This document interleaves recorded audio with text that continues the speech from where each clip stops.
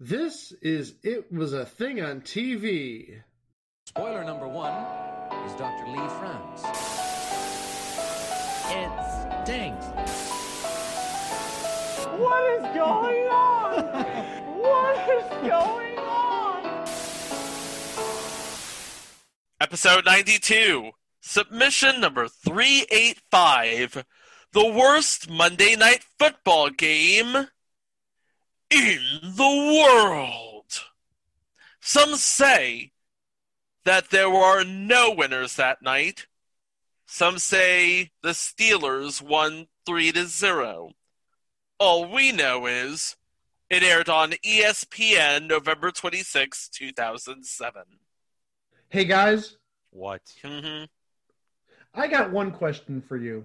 Are you ready for some football? Well, are you guys ready for some football? Steelers and the Dolphins coming over tonight. Well, I'm just talking about football in general. Are you guys ready for some football starting tonight? Maybe?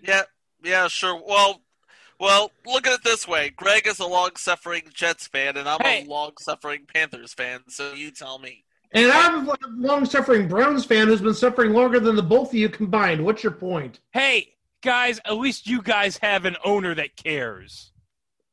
Do we, Greg? Yeah, sorta. I wouldn't necessarily agree with that, but Oh, well, I forgot you have Jimmy Haslam. But at least he didn't go on a 4-year trip on his fundraising rewards card for the Republican Party. yeah, you're right about that. Mm-hmm. Yeah, your owner has been MIA for years, it seems. And his idiot brother is no better. Right. Uh-huh. Well, whether we have football coming up starting tonight, Thursday Night Football, or not, we're going to talk about what we believe might be the absolute worst football game ever, or at the very least, the absolute worst Monday Night Football game ever. Yeah. Let's just say it was an absolutely horrible footnote in an absolutely horrible season for the Miami Dolphins. Oh, yeah. Yeah, because the Miami Dolphins, they had a really, really awful season. 1-15, and, oh, my God, Mike, do you remember when the Dolphins drafted Ted Ginn Jr.? Wait, Greg, don't go there. Well, He's the pride of the school I worked at the last 6 years. I understand that, but there was this great moment that I will never personally forget involving Cam Cameron when he got drafted, and we're going to play it right here. Good afternoon, everybody. Hey, we need a thumb to go this direction. Hey, I just want to thank all of you for being here. We really, excuse me one second, we really appreciate your support. And let me tell you about the young man we just drafted. There's a young man named Ted Ginn Jr., and we drafted the Ginn family. I've known this family for over 10 years. I've watched this young man for a long time. You're going to be thrilled every time you watch him as a punt returner, because he's going to be a great returner for us. He's going to be a young man who's going to wind up being a great... Thank you. And let me put it to you this way.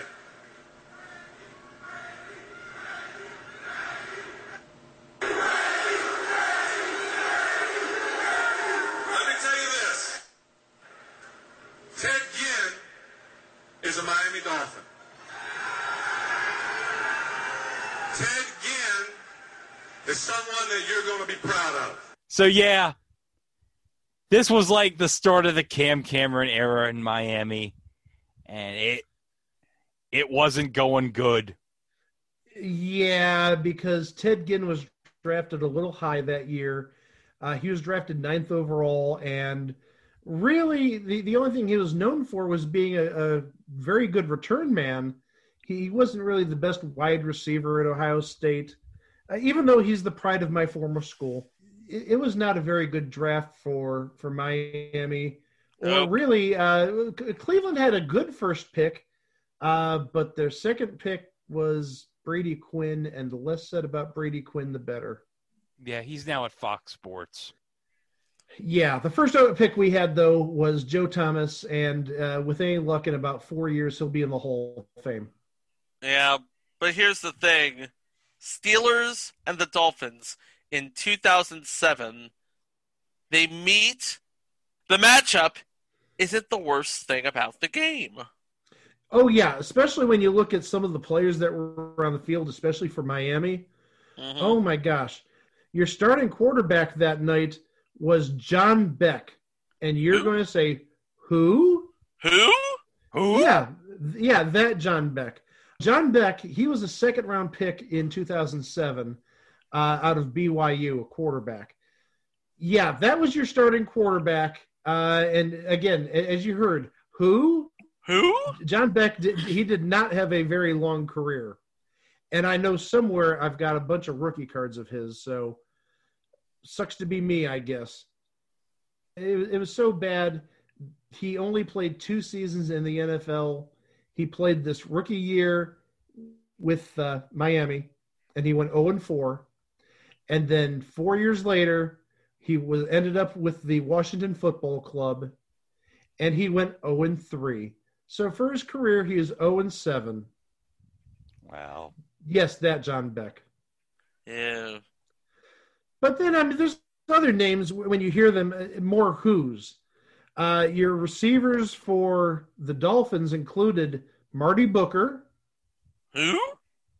like I said, Patrick Cobbs, Huh? Oh? David Martin. Who? Yeah, I think that's all we're going to say. That's your who, what, and where right there. Marty That's Booker, another entry. No, that's not another entry. Bite your tongue. But yeah, those players I mentioned, those are not getting to the Hall of Fame unless they buy admission. Well, one thing I want to note about the Dolphins is who was on their 2007 roster that was making their big return to Pittsburgh in this game. The big return to Pittsburgh? Yes. Wait, you mean the big return to football, or a big return to Pittsburgh well, because they played there? I forgot both. Sorry, there's 2 different players on Miami we forgot. Well, the first I want to mention, the player who's making his return to Pittsburgh. Oh, yes. I'm sorry. Yeah, there's 2 ways of looking at it. The first player making his big return to Pittsburgh was Joey Porter. Yes. Because Yep. Joey Porter's played in Pittsburgh his first 8 years and then signed with the Dolphins. And again, the rest is history. But the person I was thinking of, the person making his return to the NFL for the first time in almost 2 years, Ricky Williams. Yes. Oh, yeah. The Yeah. stories we can tell about Ricky Williams. Yeah. Oh, gosh. Because Yeah, remember, Ricky Williams had that retirement around 2004. Yeah. And then he had his drug issues, his marijuana issues. Yeah, I was referring to the drugs, so.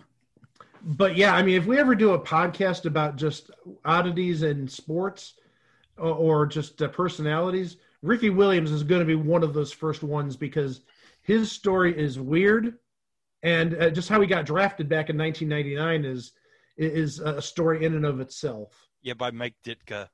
And then the SI cover. Oh, yeah, the famous SI cover with him and Ditka. Yes. But, yeah, there's a great 30 for 30 on Ricky Williams if you want to watch it from the first season. And then at least when you get to the Pittsburgh side, you have more names. I mean, at this point, they were 8-3, Yep. and they had household names, or at least Roethlisberger. Roethlisberger, number 1. Number 2, Hines Ward. And Hines Ward, I would say, has a very good chance of ending up in the Hall of Fame. Mm-hmm. And then they had a decent running back. They always have a good core at running back. They had Willie Parker at this time. So this was after Jerome Bettis retired. The pride of Clinton, North Carolina, Willie Parker. Oh, there you go. So they had quality players on the Steelers. And the issue wasn't necessarily the Dolphins were a bad team or the Steelers were overmatching them. The big issue was the field. Oh, yes. God. The field. Fresh turf. Well, let's talk about that field because Heinz Field is renowned for being, well, for lack of a better phrase, a shithole. A shithole, not necessarily in terms of being a bad stadium, being dirty or anything, but the field, if you've ever been to Heinz Field, is right on the river or right on the convergence, the confluence of the three rivers. Yeah. And anytime there's rain there, sometimes the rain sort of backs up into not just Heinz Field, but also PNC Park, which is not terribly far from Heinz Field. It gets swampy. Yeah. It gets very swampy because it's literally right on the river. I mean, I've been down to PNC Park and I've driven past Heinz Field. It is literally right at the confluence of the three rivers. So, yeah, if you get any sort of rain, it's going to make things really yucky. And even under regular weather circumstances, Heinz Field is hellacious for a kicker. It is not optimal. Kickers do not succeed at Heinz Field, especially visiting kickers. Your home kicker, your Steelers kicker, yeah, they're used to it, but no, it's a mess for kickers. And that was the big difference maker in this game because, one, it was very rainy in the Pittsburgh area, very moist, very wet. But also, two, over the course of, it was, I believe, 10 days, there were 7 football games played there between the Steelers and the Pittsburgh Panthers and high school games. Yeah, because the high school championships would be going on around Thanksgiving week. Oh, yeah. Oh, absolutely. So you had 7 games going on in the span of 10 days. And then on top of it, you have rain. So it's just a formula for an absolutely messy game, one where there's not going to be a whole lot of rushing. Blocking is going to be at a premium. Definitely with the rain in the air, you're not going to be throwing the ball that much. I actually have the stats for that game. Beck threw 14 of 23 for 132 yards, and Ben Roethlisberger threw 18 for 21 for 165 yards. Really good completion percentages in the rain. 14 out of 23 and 18 out of 21. That's pretty good given the conditions. And you had to, excuse the phrase, this is like going back to last week's episode. You have to wipe down the balls a lot because they're getting wet. Yep. And sorry for the double entendre, but that's the way it is. It's really rainy and really muddy. You got to keep your balls dry. Here's the thing. Pittsburgh rushed more than they threw. And Miami was half and half, basically. 24 attempts passing, 23 attempts rushing. Yeah, and they usually want the ratio to be a little bit higher. You usually want to have closer to like a 2-to-1 pass to rush ratio. Mm-hmm. But again, given the weather, can you necessarily blame them? You don't really want to. Oh gosh, I'm going to say it again. You don't want to necessarily pass wet balls around. I regret nothing in this episode, but I also regret everything. It's going to be one of those episodes where I hope you know what I mean, but if you don't, that might be for the better. Maybe it's best if you think like a 12-year-old in this episode. Oh, gosh.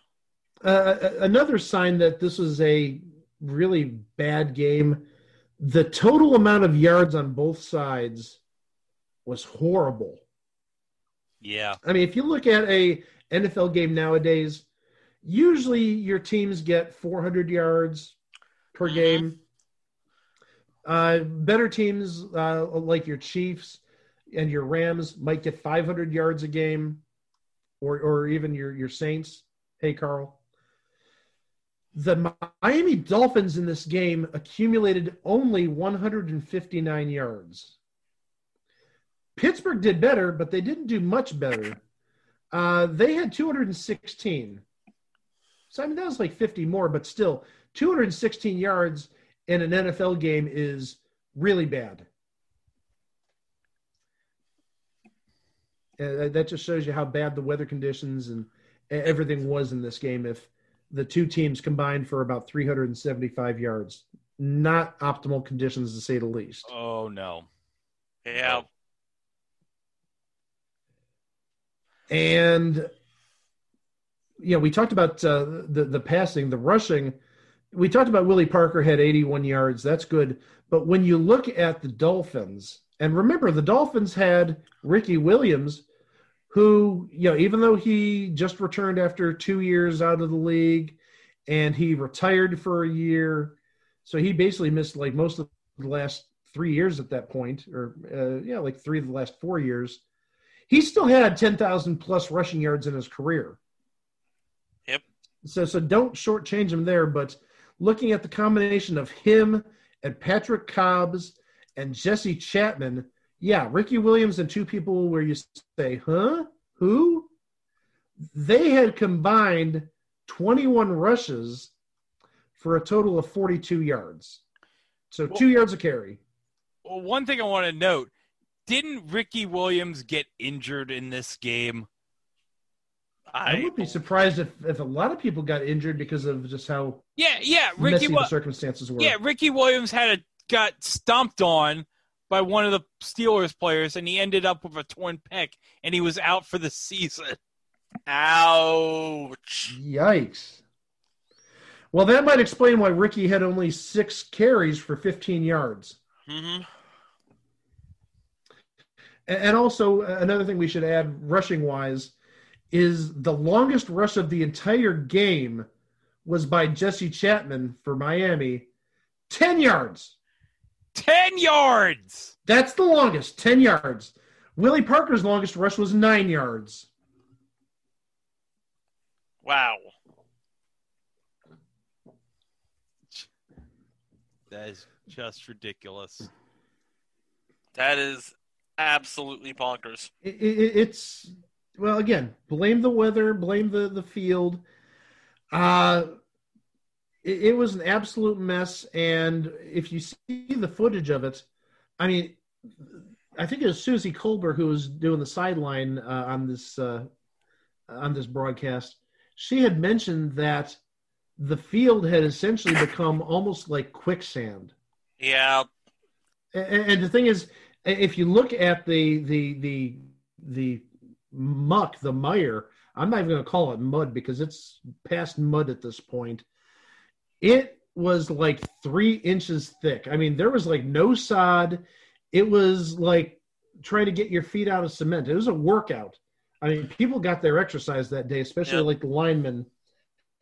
But one thing I remember seeing while watching footage of this, if you've ever seen a regular punt under normal circumstances, drier conditions, the ball will bounce sometimes 5 yards, 10 yards. Yeah. Maybe a good bounce, maybe 20 yards into the end zone for a touchback. In this game, it was so muddy and so wet, the punt literally died when it hit the ground. Yeah, this was a third quarter Brandon Fields punt from near the Miami goal line, and it drilled into the turf. Whatever turf there was. I mean, as I said, it was like quicksand. It died. There was no return. You had just even the return people were like, okay, we're not touching it. Let's let it drop. And the people on defense, they just like once it landed on the ground, okay, touch it. We're going to down it there. But, yeah, the punting in this game, that's another thing we should mention because there were some atrocious punts. I think one didn't even go 20 yards. Again, that shows the conditions on the field, but also the rainy conditions in the area. Yeah, the punting was so bad it would make Pat McAfee go nuts. Oh, absolutely. And looking at the punts that day, Brandon Fields for Miami, he averaged 37.3 yards on 6 punts. So that's not bad. 37.3 under those circumstances is not bad. Daniel Sepulveda of Pittsburgh, who was a pretty decent punter for Pittsburgh back in the day, 5 punts averaging 34.6 yards. And again, one of those punters had like a 18-yard punt. And I'm going to guess it was probably Sepulveda given those numbers. Yeah. Not good. So the game itself, we had a 0-0 tie after one quarter, a 0-0 tie after two quarters, a 0-0 tie after three quarters. Uh-huh. Now, there had been an NFL game before this that ended in a 0-0 tie. Yeah, that would be Lions and Giants on November 11th, 1943. Yeah, it was during World War II. It was a good 65 years before this game was played. And it looked like we were going to go to an overtime, 0-0. But our savior, I can't believe I'm saying that about a Pittsburgh Steelers player, Jeff Reed, the place kicker, from 24 yards out with 17 seconds left, the field goal was good. And our pain was over. I swear to God, there was a moment where people were hoping, praying, wishing that somebody would score because they did not want to go into overtime on this crap. No. Oh, absolutely not, because it would have legitimately ended 0-0. Nobody was making any progress anywhere. And then in the last, 4 minutes, Pittsburgh, they started at the Miami 42, so that's good field position to begin with. They drove very close to the goal line. They drove down to the 6, so 36 yards in 9 plays. There was a couple Willie Parker rushes in there for a couple of yards, including his 9-yard rush, his big rush of that day. And actually, that was there was a penalty because Heath Miller, longtime Steelers tight end, was holding, so push him back another 10 yards. But then you had Ben Roethlisberger to Hines Ward for 21 yards, Ben to Ward's again for 11, Ben to Ward again for 6. The big pass was Ben to Willie Reed for 6 yards on 3rd and 3 at the Miami 12. Hey, never thought we'd hear a Willie Reed reference on this podcast. I don't even know who Willie Reed is, but he had probably the biggest catch of the day at 3rd down and 3, right at the 2-minute warning. Oh, he only played 2 years for the Steelers, and that was one of his 4 career receptions. Oh my gosh. I had never heard of him up until this point. He's not one of the people in the history of the Steelers that us Browns fans really remember. Yeah. But then after the field goal, you got to give the Dolphins credit. They tried doing the old Stanford play. The band is on the field. Laddering all over the place. Trying to get it to the end zone. They actually had 2 chances.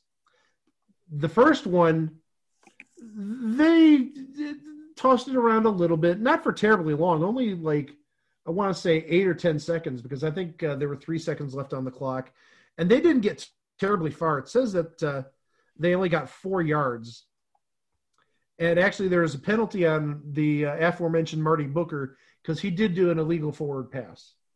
And the penalty was actually declined. Because they probably said at this point, the Steelers said, you know what? Screw it. We're done. We're over. It's over. We're muddy. We're done. Yep. We want to go home. Let's go into the locker. Let's go to the locker rooms where it's nice and dry. Let's put on clean clothes.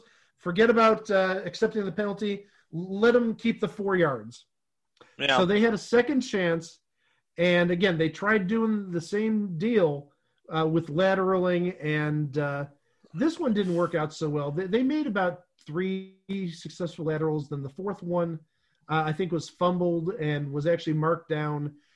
Somebody from the Steelers tried returning it, but again, I'm sure the refs at this point were like, nope, it's dead. Let's end the game. We want to get into the nice warm locker room. Nobody wanted to play that game longer than absolutely necessary. Nobody. Everybody wanted to get home. It's like Mike Tirico, Tony Kornheiser, and Ron Jaworski were in the booth, and they wanted to go home.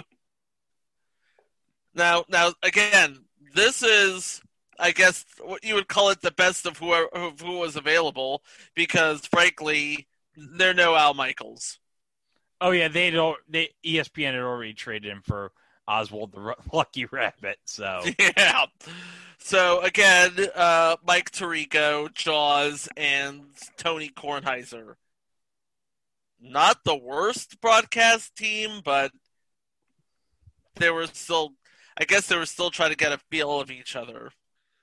Hey, I got nothing against Jaws, and Tirico is definitely a great broadcaster. Oh yeah, And you're not going to catch me say anything bad about Kornheiser because we absolutely love PTI in these parts. we do. Even though, honestly, and Chico knows this from last year in Vegas, we're more of highly questionable fans. Poppy is our spirit animal. well, it's Dan True. Levitard. Well, Dan Lipitard and his dad. Poppy is our spirit animal. Oh yeah, and Poppy Lipitard. although for me personally, it's Stugatz. I'm not surprised. I am honestly not surprised at that. But I will say, this game was so bad to watch that what, I'm going to be honest with you. The only good part about this game is the halftime part where Chris Berman does the fastest 3 minutes. Yes. That is the only good thing about this game, is seeing Berman do all the highlights of the week. And it's just, oh my God, this is like so 2007. They had a highlight of the Browns game from that week. And Now, hold on. Wait. Stop right there. oh no, we're going to trigger Mike here. You boy. you triggered me. I was actually going to save this for a few moments. But 2007, the NFL season in 2007 was so bizarre. I mean, we had this game. The Browns in 2007 almost made the playoffs. They went 10-6. And then after that, they've sucked ever since. I don't think they've had a winning record since then. Yeah, because in 2018, they finished 7-8-1. Thank you, Hugh Jackson. You should have kept Greg Williams. I'm just saying. We should have kept Yeah. Greg Williams. You're not wrong, because we see how well Freddie Kitchens did. But we'll see what Stefanski does this year. But also on top of all that weirdness, the Browns actually having a good team, the Browns drafting a Hall of Famer. We have the weirdest game of football in history, this 3-0 game. The weirdest is yet to come, because in the Super Bowl that year, Greg, control yourself. I know you love this. The epic defeat of the undefeated, at that point, New England Patriots by the New York Giants. And maybe the best catch in Super Bowl history, the David Tyree catch. Here's a true story. I was probably going to save this because we have an entry on the list for Marshawn Lynch at Super Bowl Media Day. But screw it, I'm going to tell this story anyway. So this is Super Bowl Media Day 2014 at the Prudential Center in Newark. I'm walking around the concourse at the Prudential Center, and I see a guy on his phone, and he has an NFL media badge on. So I look at the guy's media badge, and it says David Tyree, and I'm like, oh shit, that's David Tyree. And I'm sure to Giants fans, even then, some 7 years later, 6 years later, David Tyree is nothing short of a saint. Oh yeah. He's a hero for all Giants fans. Yeah. But I will say, this week in 2007 in the Berman's fastest 3 minutes, if you had said that the Giants were going to upset the Patriots and win the Super Bowl, you'd be nuts, considering that week the Giants were playing the Vikings and Eli Manning threw a game-ending interception to Darren Sharper. And I know in 2020, considering what Darren Sharper has done, yeesh. Yeah, that hasn't aged well. No. But also, you need to remember, for the Vikings in that game in 2007, that was Adrian Peterson's rookie season, and he was the best thing in football that year. He was absolutely amazing. Oh, and as we say this, we should note the day we're recording this, Adrian Peterson got released from the Red. I'm sorry, can't say that. He got released from the Washington Football Club. That's just sad. Yeah. No, it isn't. It's Washington. They deserve what they get. So in the fastest 3 minutes to close it out, Chris Berman mentions the day before at Rogers Center in Toronto, the 2007 Grey Cup between the Saskatchewan Roughriders and the Winnipeg Blue Bombers, which was won by the Saskatchewan Roughriders 23-19, with the most valuable player of the game being Saskatchewan's James Johnson. Now, guys, do you want to know who sang the national anthem at the 2007 Grey Cup? Me. Pick me. You. Pick Chico. him, yes. Chico. That would be the Bare Naked Ladies. Oh, yes. It was indeed the Bare Naked Ladies. The best thing to come out of Canada since Jim Carrey or Pam Anderson in her Labatt Blue shirt that one time. But you know what that means, folks? That means the national anthem singer at the CFL Grey Cup has at least one person that was on Bumper Stumpers. I'm trying to wait. Was it Stephen Page? Yes, it was Stephen Page Yes! on Bumper Stumpers. Yes. Gosh. I knew it was. I was like, I knew. It's like I remember the stories. Yeah.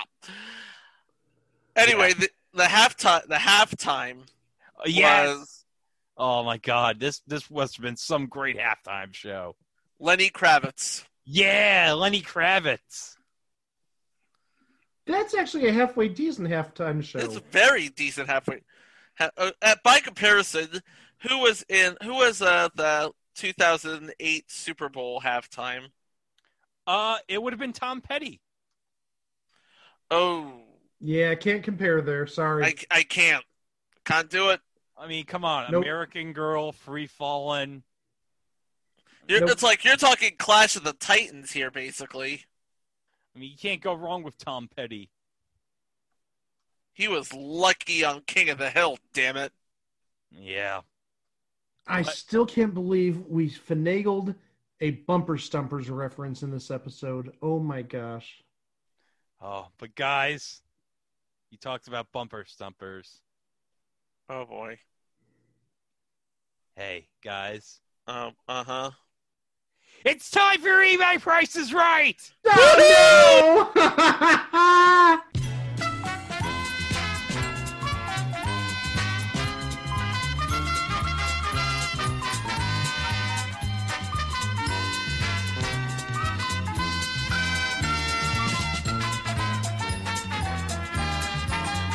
All right, guys.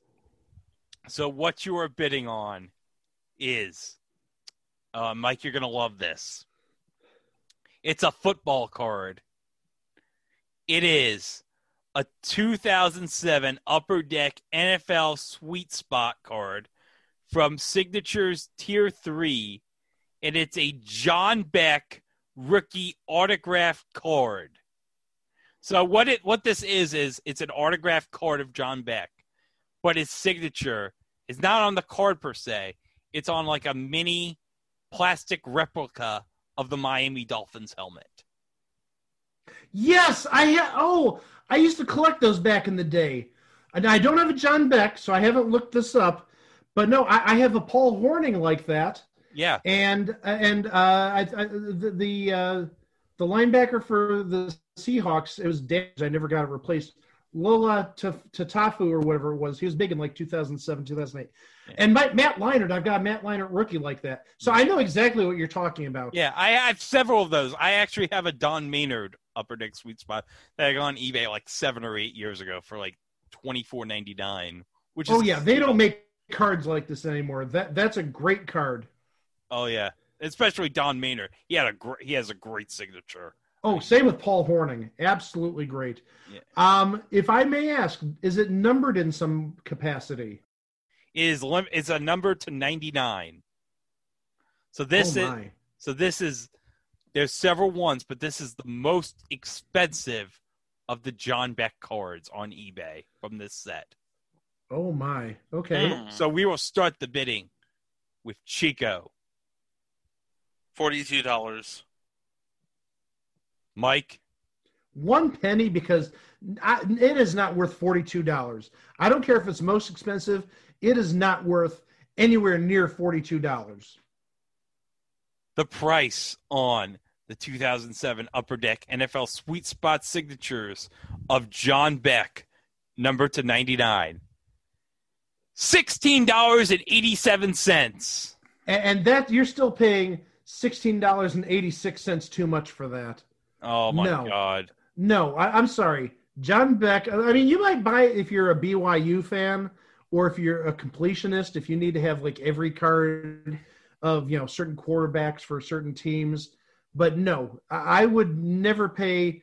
I was ready to say 99 cents if I was going to bid first. I know I would have lost probably, but no, that card is not worth $16, not in my mind at least. There's a card from this same set from Upper Deck Sweet Spot, a rookie number to 99 of this is another great 2007 player, Cornell Williams from the Tampa Bay Bucks, worth $17.50. Cadillac Williams back in the day, he would have been worth some money, but he fell down a slippery slope around 2007, and his values just plummeted. Yeah. But yeah, back in 2007, it would have been the end of him being a big thing. Wasn't that his rookie year also, Cornell Williams? No, 2005 was. Okay. All right. 2005 was Okay. was Cadillac Williams. Yeah. 06 was Reggie Bush, and 07 was Okay. Adrian Peterson. And then, funny enough, the same thing would happen like a couple of years later with the Bucks with Doug Morton. Like he had like this great rookie year, fell off for a couple seasons. Then 2015, he came back. He had another good year, and then he went back down to earth after that again. Yeah, you're not wrong. That happens with a lot of running backs. Well, we talked about what could be the worst football game in history, or at least the worst Monday Night Football game ever. Next week, we're going to talk about maybe one of the worst career moves somebody could have. Oh, boy. Oh, we are? Well, it's going to stretch over 2 episodes. Next week is going to be sort of a thematic episode. We're going to talk about, what happens when a star leaves a TV show and the TV show tries hanging on for dear life through a number of spin-offs, and said star goes to another show which absolutely bombs. It's a deep dive, I guess you would call it. We did hint towards it a number of weeks ago, saying we were going to cover this topic. I'm not going to mention it, but we're going to be spending pretty much both episodes next week talking about these related topics. So something to look forward to. In the meantime, as always, don't forget, we are at www.itwasthethingontv.com. As always, please like and subscribe if you haven't done so already. Please rate and review. 5 stars, preferably. If you give us 4, we'll find where you live and hack your internet, maybe. And don't forget to share, because, as we say, sharing is caring. And also, we're under a month away from episode 100. Oh. And we have big things planned. First off, episode 100, myself and Chico and Greg have been talking about this on and off for a couple of weeks, and we've been bantering back and forth about what we're going to cover. Oh my gosh, this episode could go like 2 hours. I'd hope not, but I'm sure Greg has a lot of stuff to say. I'm sure Chico has a lot of stuff to say, and I have some stuff to say. But that's a month away. A month away from 100 episodes, guys. We're almost there. And then also with that, I know Greg is working on a little something, which I'm sure he'll reveal around that time. And then also there's another special little bonus, which is going to come with the 100th episode. I'm not going to say what it is, but It's much overdue. Let's say that. Wow. I'm just amazed. We're a month away from episode 100, but also technically that's about the start time of this podcast. So it's going to be a year of this podcast. Wow, hard to believe. Hard to believe we're 1 month away from a year. They said it wouldn't last. Yeah, time flies when you're having fun.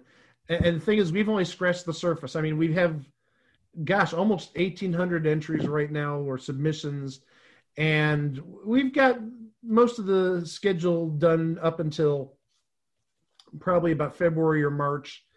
But that only gets us to about episode 150. So, yeah, we got a lot of stuff to cover. And, I don't know if we'll get to 1,700 or 1,800 entries, but, well, we're at least going to get to 100 by next month. Yay. So there's that. Well, I think it's time to wrap it up. Thank you guys for doing another great job on this installment. And thank you for listening. And we'll catch you next week with those 2 interconnected episodes of It Was a Thing on TV. Wow! A play worked out just as well as this punch. Brandon Fields struggled earlier, got the wet ball away. Allen Rossum's going to let it go. And it looks like it's on a tee. Boy. If you tee the ball up, you couldn't put it any better. You can go for the pin today, can't you, Mike? You can take out that 9-iron, go straight for the pin, drop it down, and plug. Unbelievable.